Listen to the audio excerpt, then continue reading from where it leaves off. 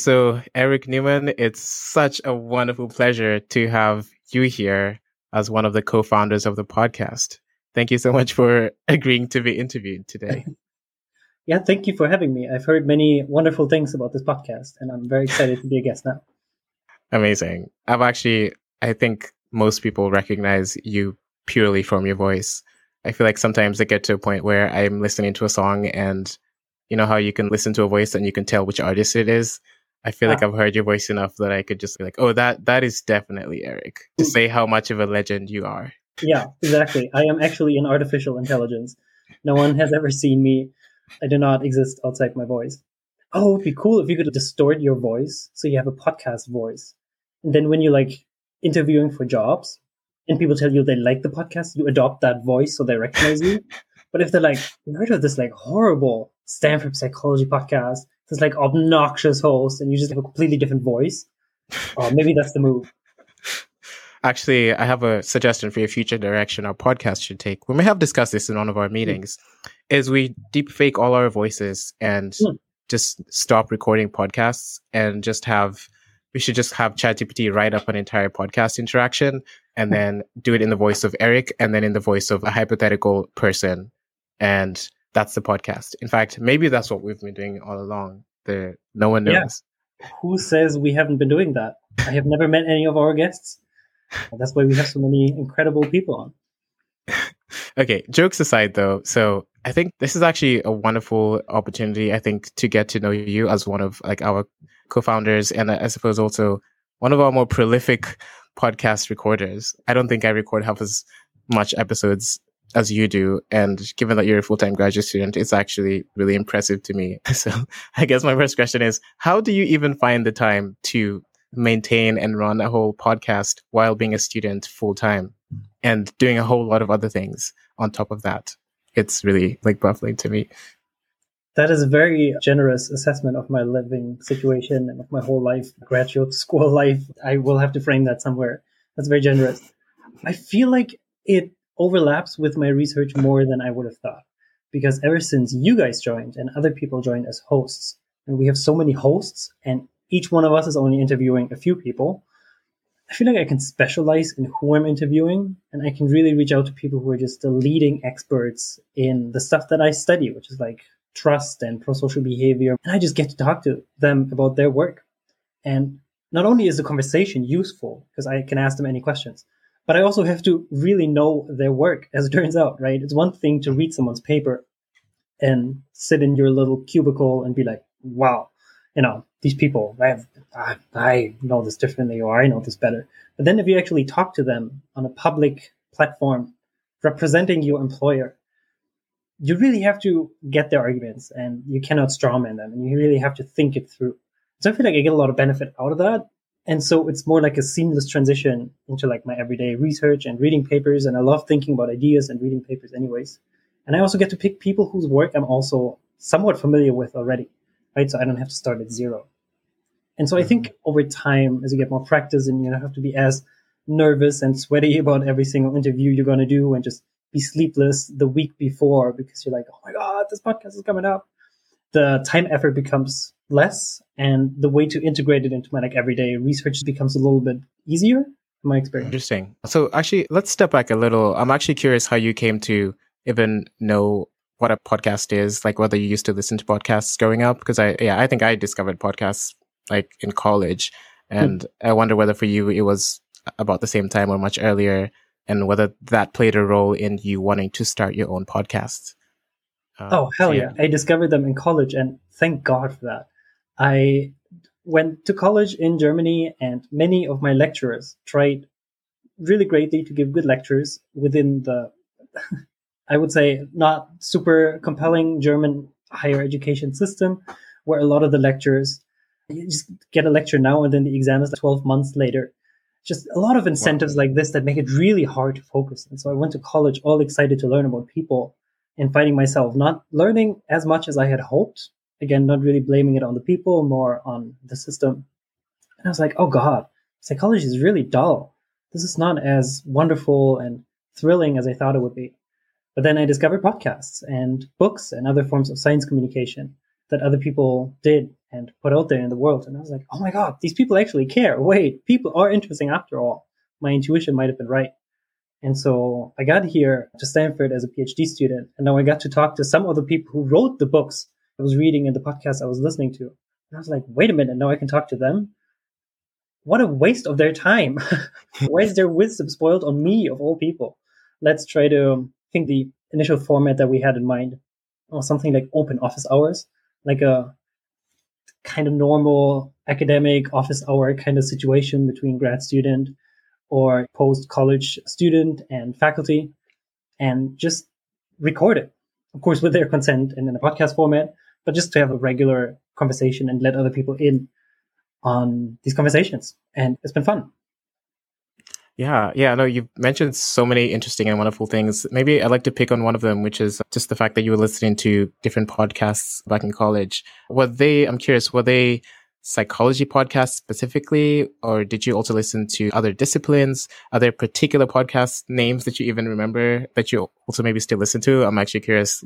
I might get on to some interesting ones if you have some good suggestions. Oh, my favorite podcast is probably Hidden Brain. The storytelling that they're doing and the wonderful guests that they're having on, it's just incredible. So you learn about science and you hear stories, which makes it more engaging. But the science comes first, and then they build the story around it, as opposed to using stories and anecdotes instead of evidence. And so that's, I think, a wonderful way to do science communication. And that's something I was listening to Laurie Santos, who's been doing a lot of really cool podcast work and just public communication work. People like this, where I'm like, my God, this is so much fun. They know so many things and they're telling us. They're not keeping it a secret. Wonderful. And yeah, that's where I was starting out. And I'm still listening to these podcasts and to the people producing it. So much fun. What do you do when you're listening to a podcast? I've always wondered whether I should be like only listening to podcasts when I'm doing my chores. Because some podcasts, how they like make you think. Like a psychology podcast is similar to that in that you're actively thinking and you can't really multitask while doing that. And there's others where you can just have it in the background and like actually do some light thinking tasks. I don't know, do some Excel sheet related things. This makes me curious now about our listeners, where they listen to our podcast. Every time I'm in the bathroom, I turn on the Stanford Psychology podcast. I don't know. I feel like I cannot sit still and listen to a podcast and do nothing else, which I think is my problem. I just can't do it. Like I need to be walking around or I need to do some chores. Now, I like to go on walks when the weather is good, which in California is always. And so it's really fun to just walk around. And we know from research, it makes you more creative when you walk around as opposed to just sit. And as academics, we always just sit on a chair and don't get enough movement. So that's good. Or do my chores. But I cannot, for the life of me, I've been trying so many times, just sit in my chair or lie in my bed and listen to podcasts. I do it sometimes when I fall asleep or I can't fall asleep, which I don't know. I'm not saying these podcasts help me fall asleep. I'm already tired and I need some input to be excited to wake up to the next morning. Yeah, I have listened to some academic podcasts while falling asleep. And part of it is really that I'm just like interested in something, but I'm also sleepy at the same time. And so I just like drift asleep while I'm listening to it. The crazy thing that happens is that often when I wake up in the morning, the first thing I start thinking about is I'm thinking about all these sciencey things, and I'm thinking about like I was listening to a podcast about, I don't know, space, and that's the first thing I start thinking about. And I'm like, where did these thoughts come from? And it's actually the podcast I was listening to. So it's very interesting. I feel like maybe your mind keeps processing something, and maybe that could be an interesting way to study for an exam, is to listen to the lecture as you fall asleep. I don't recommend this, but there's something about some kind of like processing that happens when you're like really like sleepy that might be like encoding something deeply in your subconscious. I don't know. Wow. You think it impacts what you dream about? For sure. I have dreamt. Okay, this one's not about podcasts, but one time I fell asleep listening to an album, and I actually dreamt that I was at a concert for this album, and I could see the artist there. It was the most vivid concert dream I've ever had. And they were playing all the songs in their album, and I didn't realize that it was the music that was playing when I was like outside of my sleep in my room. Anyway. Very cool. Okay, so just back on the topic of founding, I guess, the Stanford Psychology podcast, we have interviewed Angie, who gave us a lot about the background and all the setup that went into formulating the podcast. I wonder whether you have any things to say in addition to what she said. If you listen to that episode, I think one of the things that I'm just curious about is for someone who might be interested in starting a podcast, what would you say are the basic ingredients for starting your own podcast? Like, where do you even start? Do you need to like buy an expensive microphone, an expensive computer, whatever? Or like, what's the sort of very simple recipe you would give based on your experience of starting one? I feel like we're still figuring things out. I'm certainly still figuring things out. I'm just like barely getting started. I think sure, get a good microphone, or even a basic microphone will be better than your computer audio. Some recording software, like what we're using, platform that doesn't depend on internet connection quality, so the sound is better. There's things like that. But I feel like so often the barriers are not, I don't have a microphone or I don't want to buy a microphone. It's more like, who am I to start a podcast? Who should I be talking to? And how am I going to pull this off alone? And I think the answer here, as well as the answer to what would I add to what Angie was saying, I agree with Angie. It's you guys, it's the team, right? We have a whole community in the department now. I could have never done this alone. Angie and I together even could never have done this alone. This podcast would be long dead. So I have a bunch of people, and then it's fine if none of us has any experience and we don't know what we're doing, but together we can figure it out. And then I'm also thinking about the wonderful research by Nick Epley and Juliana Schroeder about how we always think reaching out to strangers is this really scary thing. It's going to be so awkward and it's going to be horrible and painful and everything will go wrong. And I'll seem so incompetent for asking my questions and all these worries that we have, when oftentimes once you reach out to people, it's just fine. It's fine. And people are nice to talk to and they appreciate being reached out to and they want to be kind to you. And on a podcast, there's social desirability bias because people are listening in. So you have to be kind. So I think there were a lot of worries that I had and that other people and the team told me they had about, oh God, what if the person is horrible I'm talking to? And what am I even going to ask them? And all these really social anxieties that I just really not founded. Just having talked to a lot of people, everyone is just so nice. It's almost obnoxious. Interesting. Yeah. That's a good point. I think one thing that's also intimidating, particularly for someone hosting an academic podcast, is you're reaching out to all these researchers who are, some of them are early career researchers, but others are well-established researchers who are quite intimidating. And the fact that you have to talk to them about their research would make you feel like you need to do so much background research before to get ready. And I think, that's one thing that I kind of struggled with at the start was, I feel like in order for me to talk to this very renowned researcher, I have to essentially read their entire body of works. Like I'm like, I want someone who has a Wikipedia page so I can see like a good summary of everything so that I look like I know what I'm talking about when I talk to them. And so yes. I wonder how you came to overcome that in your journey. I overcame that a little. I'm still trying to overcome it, but I had to overcome most of it before I started the podcast, which was the first couple of times I went to office hours with professors as an undergrad. And I was an exchange student at U Chicago at the time. And I was like, who am I to reach out to these people? Why would they care about meeting with me? But then I was like, oh, but they're also like really cool people and I love their work and maybe they have 2 minutes of their time. And then I would read everything they've ever written and really reread the book that I had already read and be so nervous because I'm like, they're going to ask me, this paper I published 25 years ago, study 2B, do you think I used the right statistical analysis? And I'll have to have an answer. They don't care. In fact, they don't want to talk about their work. They know their work, as it turns out. They want to know about you. They wanted to know about me. They asked me all these questions, like, where are you from? And what do you want to do? And I was like, didn't prepare for these questions. And so I think going to office hours helped because, again, the podcast is supposed to be open office hours, I guess, to some extent. Professors are, I think, in our academic world, they seem like all these big stars, and some of them are big stars. But the academic world is also very small. So a lot of these people don't regularly get invites to talk about their exciting research with someone who's really so thrilled to hear them talk about their research. And so when it happens, I think they appreciate it, but they're also curious about you. And I feel like I had to learn that through trial and failure multiple times to really see, oh, wait, that's not how office hours goes. That's not how podcasts go. Like, people just want to talk and they just appreciate someone reaching out and they just want to talk about random stuff. And that's surprisingly fine. And they're also people. They don't just produce research, professors. They also have a life. They have anxieties. They have worries. They have barriers to overcome, turns out, which is helpful for us to know and helpful for them to share. Interesting. You also ask really insightful questions. You've actually done some of my favorite podcasts of our entire podcast. And I'm wondering how you come up with your questions during your sessions. So I take it you have a pre-prepared list of questions. And perhaps in addition to that, you also ask some questions in real time, depending on what kind of interesting point gets raised by the person you're interviewing, right?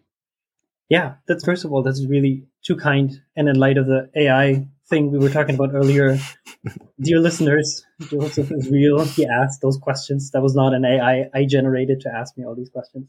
And such a positive, generous framing.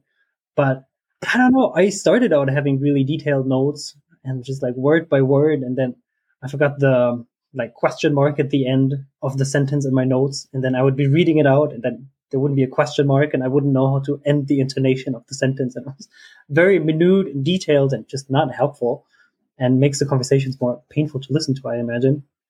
At this point, it's just like isolated words or like short terms and short sentences. And then I feel like it's not really the questions you ask.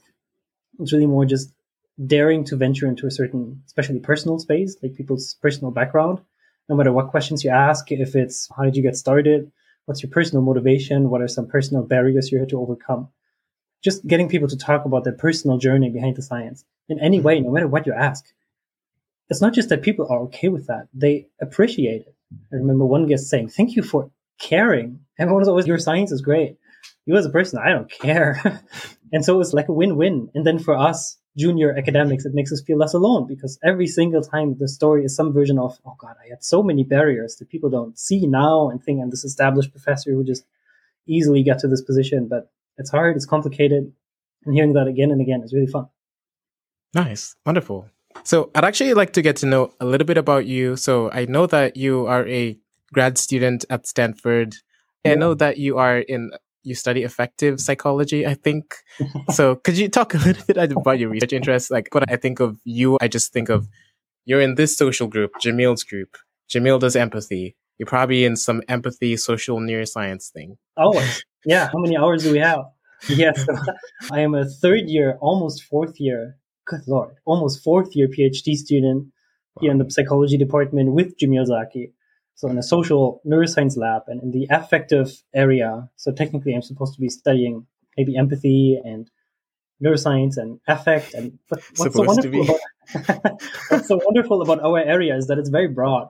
And so I study more trust and distrust, which is related to emotions, turns out a lot, and to all kinds of social and empathic processes. But primarily I study trust and what happens when people lose their trust and faith, not just in a specific other person, but in just people in general, and become really cynical, which, to be honest, is my journey a little bit. By temperament, I'm an incredibly naive, trusting person who just like walks into dark alleyways on the south side of Chicago and is like, whoa, what's up?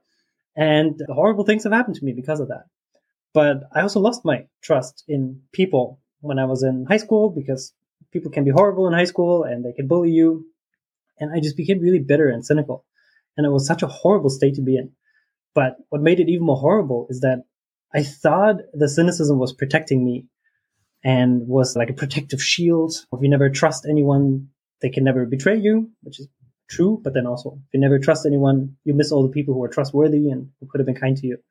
And so it just became this like cycle of distrust that I found myself stuck in, which was somewhat useful, but also really destructive and made me feel alone and isolated from other people and made it really hard to trust anyone again.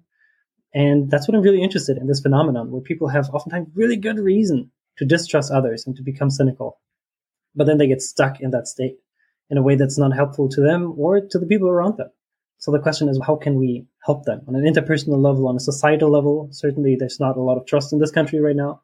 So many angles on this. And that's some of the stuff that I'm really interested in. It can get pretty dark and pretty sad, but making even a little bit of progress is also really rewarding. Yeah, that sounds like a very fascinating line of research. I feel like trust and cooperation, those are themes that kind of permeate society at every particular level of analysis, from like the family level to whatever group you happen to be involved in, to like individual interactions and so on. That's very interesting. And it sounds like you've been able to have this research interest guide the kinds of guests that you interview at the podcast. So do you have any kind of particular researchers that you've interviewed that maybe are your favorite conversations you've had, or I don't know, just like memorable interactions. I think one of my worst fears when I started the podcast was I would have an entire episode recorded and then forget to have hit record during the whole session.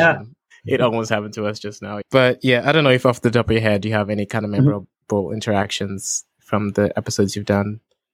I wouldn't give a name for like best conversation ever, but in terms of like most aligned with the research that I'm doing, Dave Dunning was really fun to talk to, because yes, he's the guy behind the Dunning-Kruger effect, but he's also done a lot of really wonderful stuff on trust.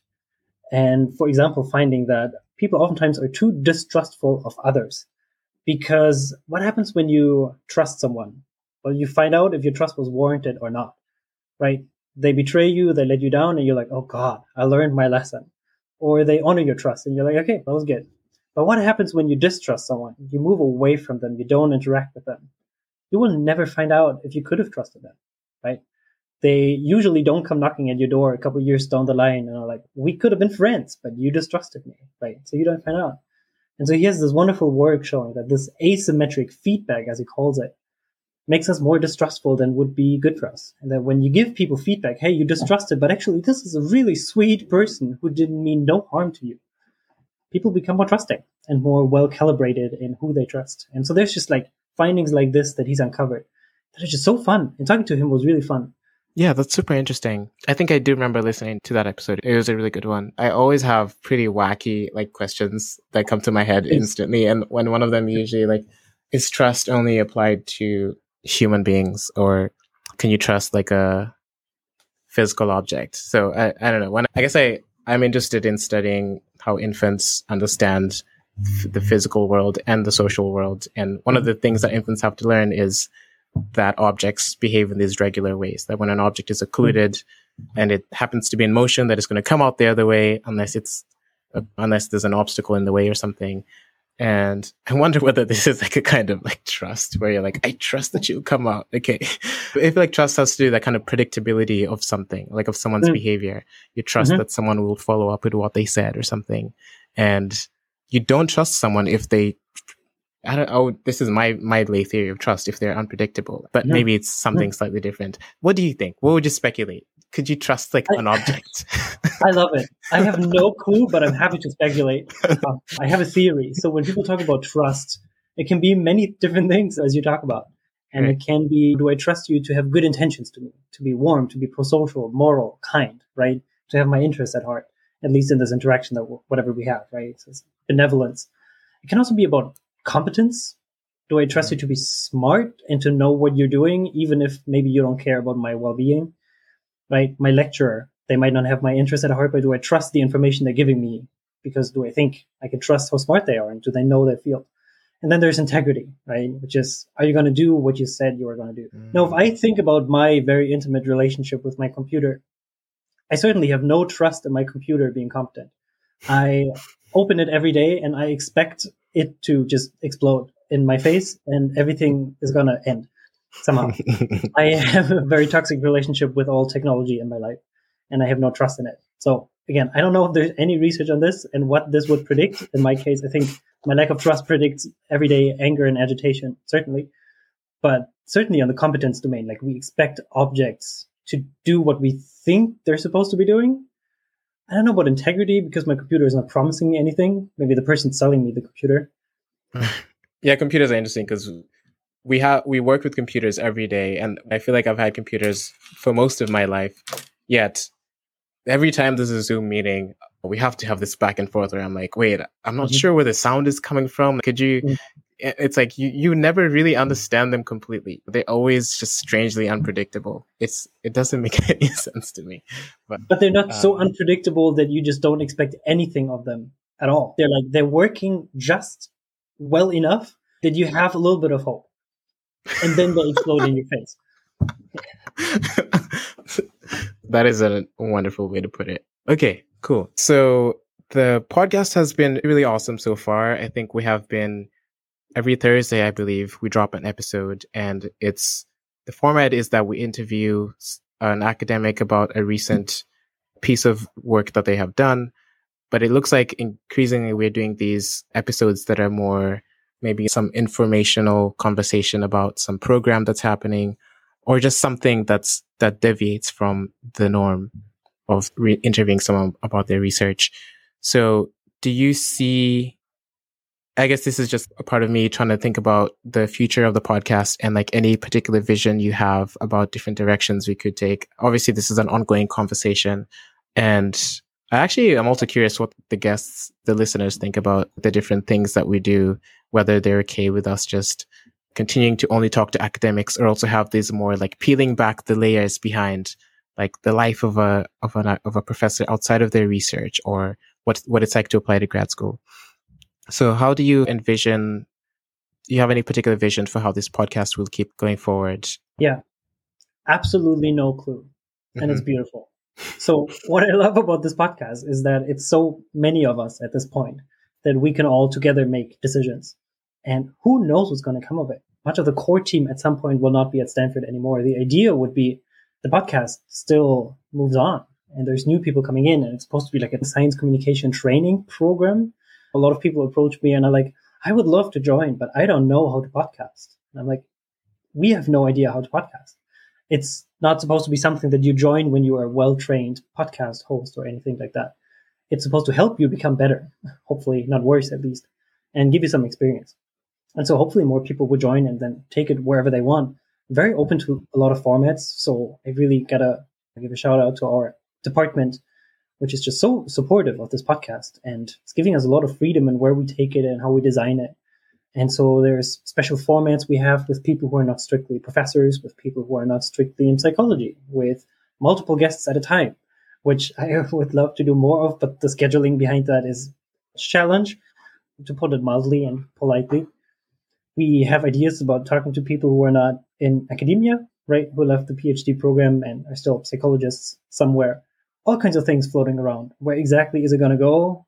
What is this podcast going to look like 5 years down the line? I don't know. All I hope is there's going to be a podcast 5 years down the line. That would be fun. Interesting. But also, sorry, on the note of what do our listeners want? Please, listeners, tell us. We have been desperately trying to find out who you are, and we have no clue.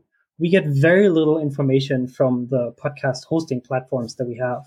I know Spotify is giving us information that you all love to listen to Taylor Swift and The Weeknd, which is really almost the most useful information we have about who you are, which is not that useful.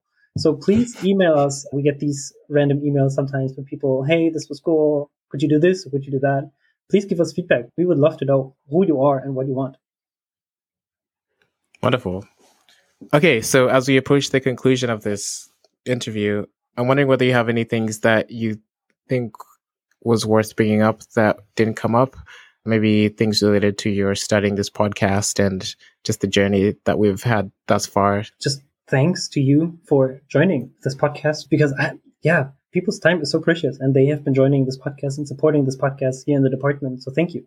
And thank you to our listeners. Why are you listening to this podcast? There's so many really cool podcasts out there. So it's really a big compliment that people are listening at all. It started out just being my mom, and she doesn't even speak English. So it was very sweet and heartwarming, but it's good to see other people tune in as well. And it's just been so much fun and to integrate it with my research and learned a lot. And hopefully the podcast is going to live on for as long as, this is where I end dramatically, as long as the universe exists. Thank you very much. It's going to live on through the heat death of the universe. The only thing remaining is the Stamps in Psychology podcast logo floating in space. Perfect. There's worse ways this universe could collapse, I think. All right. Wonderful. Okay. Thank you so much. This has been such a wonderful conversation. You are so good at this. You speak very articulately. You don't even pause to think. I guess you do. It's a good thing. But think about trust. If you say these things, no one is going to believe you're not an AI. What is your review? So is this your first time, I take it, being the guest at a podcast? And what is your experience thus far? Do you think that is it distressing? Is it relaxing? It is stressful. It is also just very warm in my apartment right now. So I can't really disentangle what's making me sweat so much. But it's fine because I also know you and I know the shape of this podcast. Nice. I guess a different setup could be more stressful. And it's also helpful that you asked me about the podcast, which I can speak to a little bit. If you had asked me questions such as, what are the biggest challenges in psychology? I might have been like, oh God, I have no qualifications to answer that. And then that would have freaked me out a lot more. I think one interesting challenge is the lack of podcasts. We need more psychology podcasts. I think actually what's interesting to me is having people who are academics who are much younger in their academic journey just get to interact with other academics at different sort of stages in their career. And I think having a podcast, if the person hosting it is a young academic, is actually a very useful thing. It's certainly been incredibly helpful for me as I did it before I applied to graduate school. And also, I'd imagine for someone who is an aspiring academic, listening to a podcast like this might also be incredibly empowering to them too.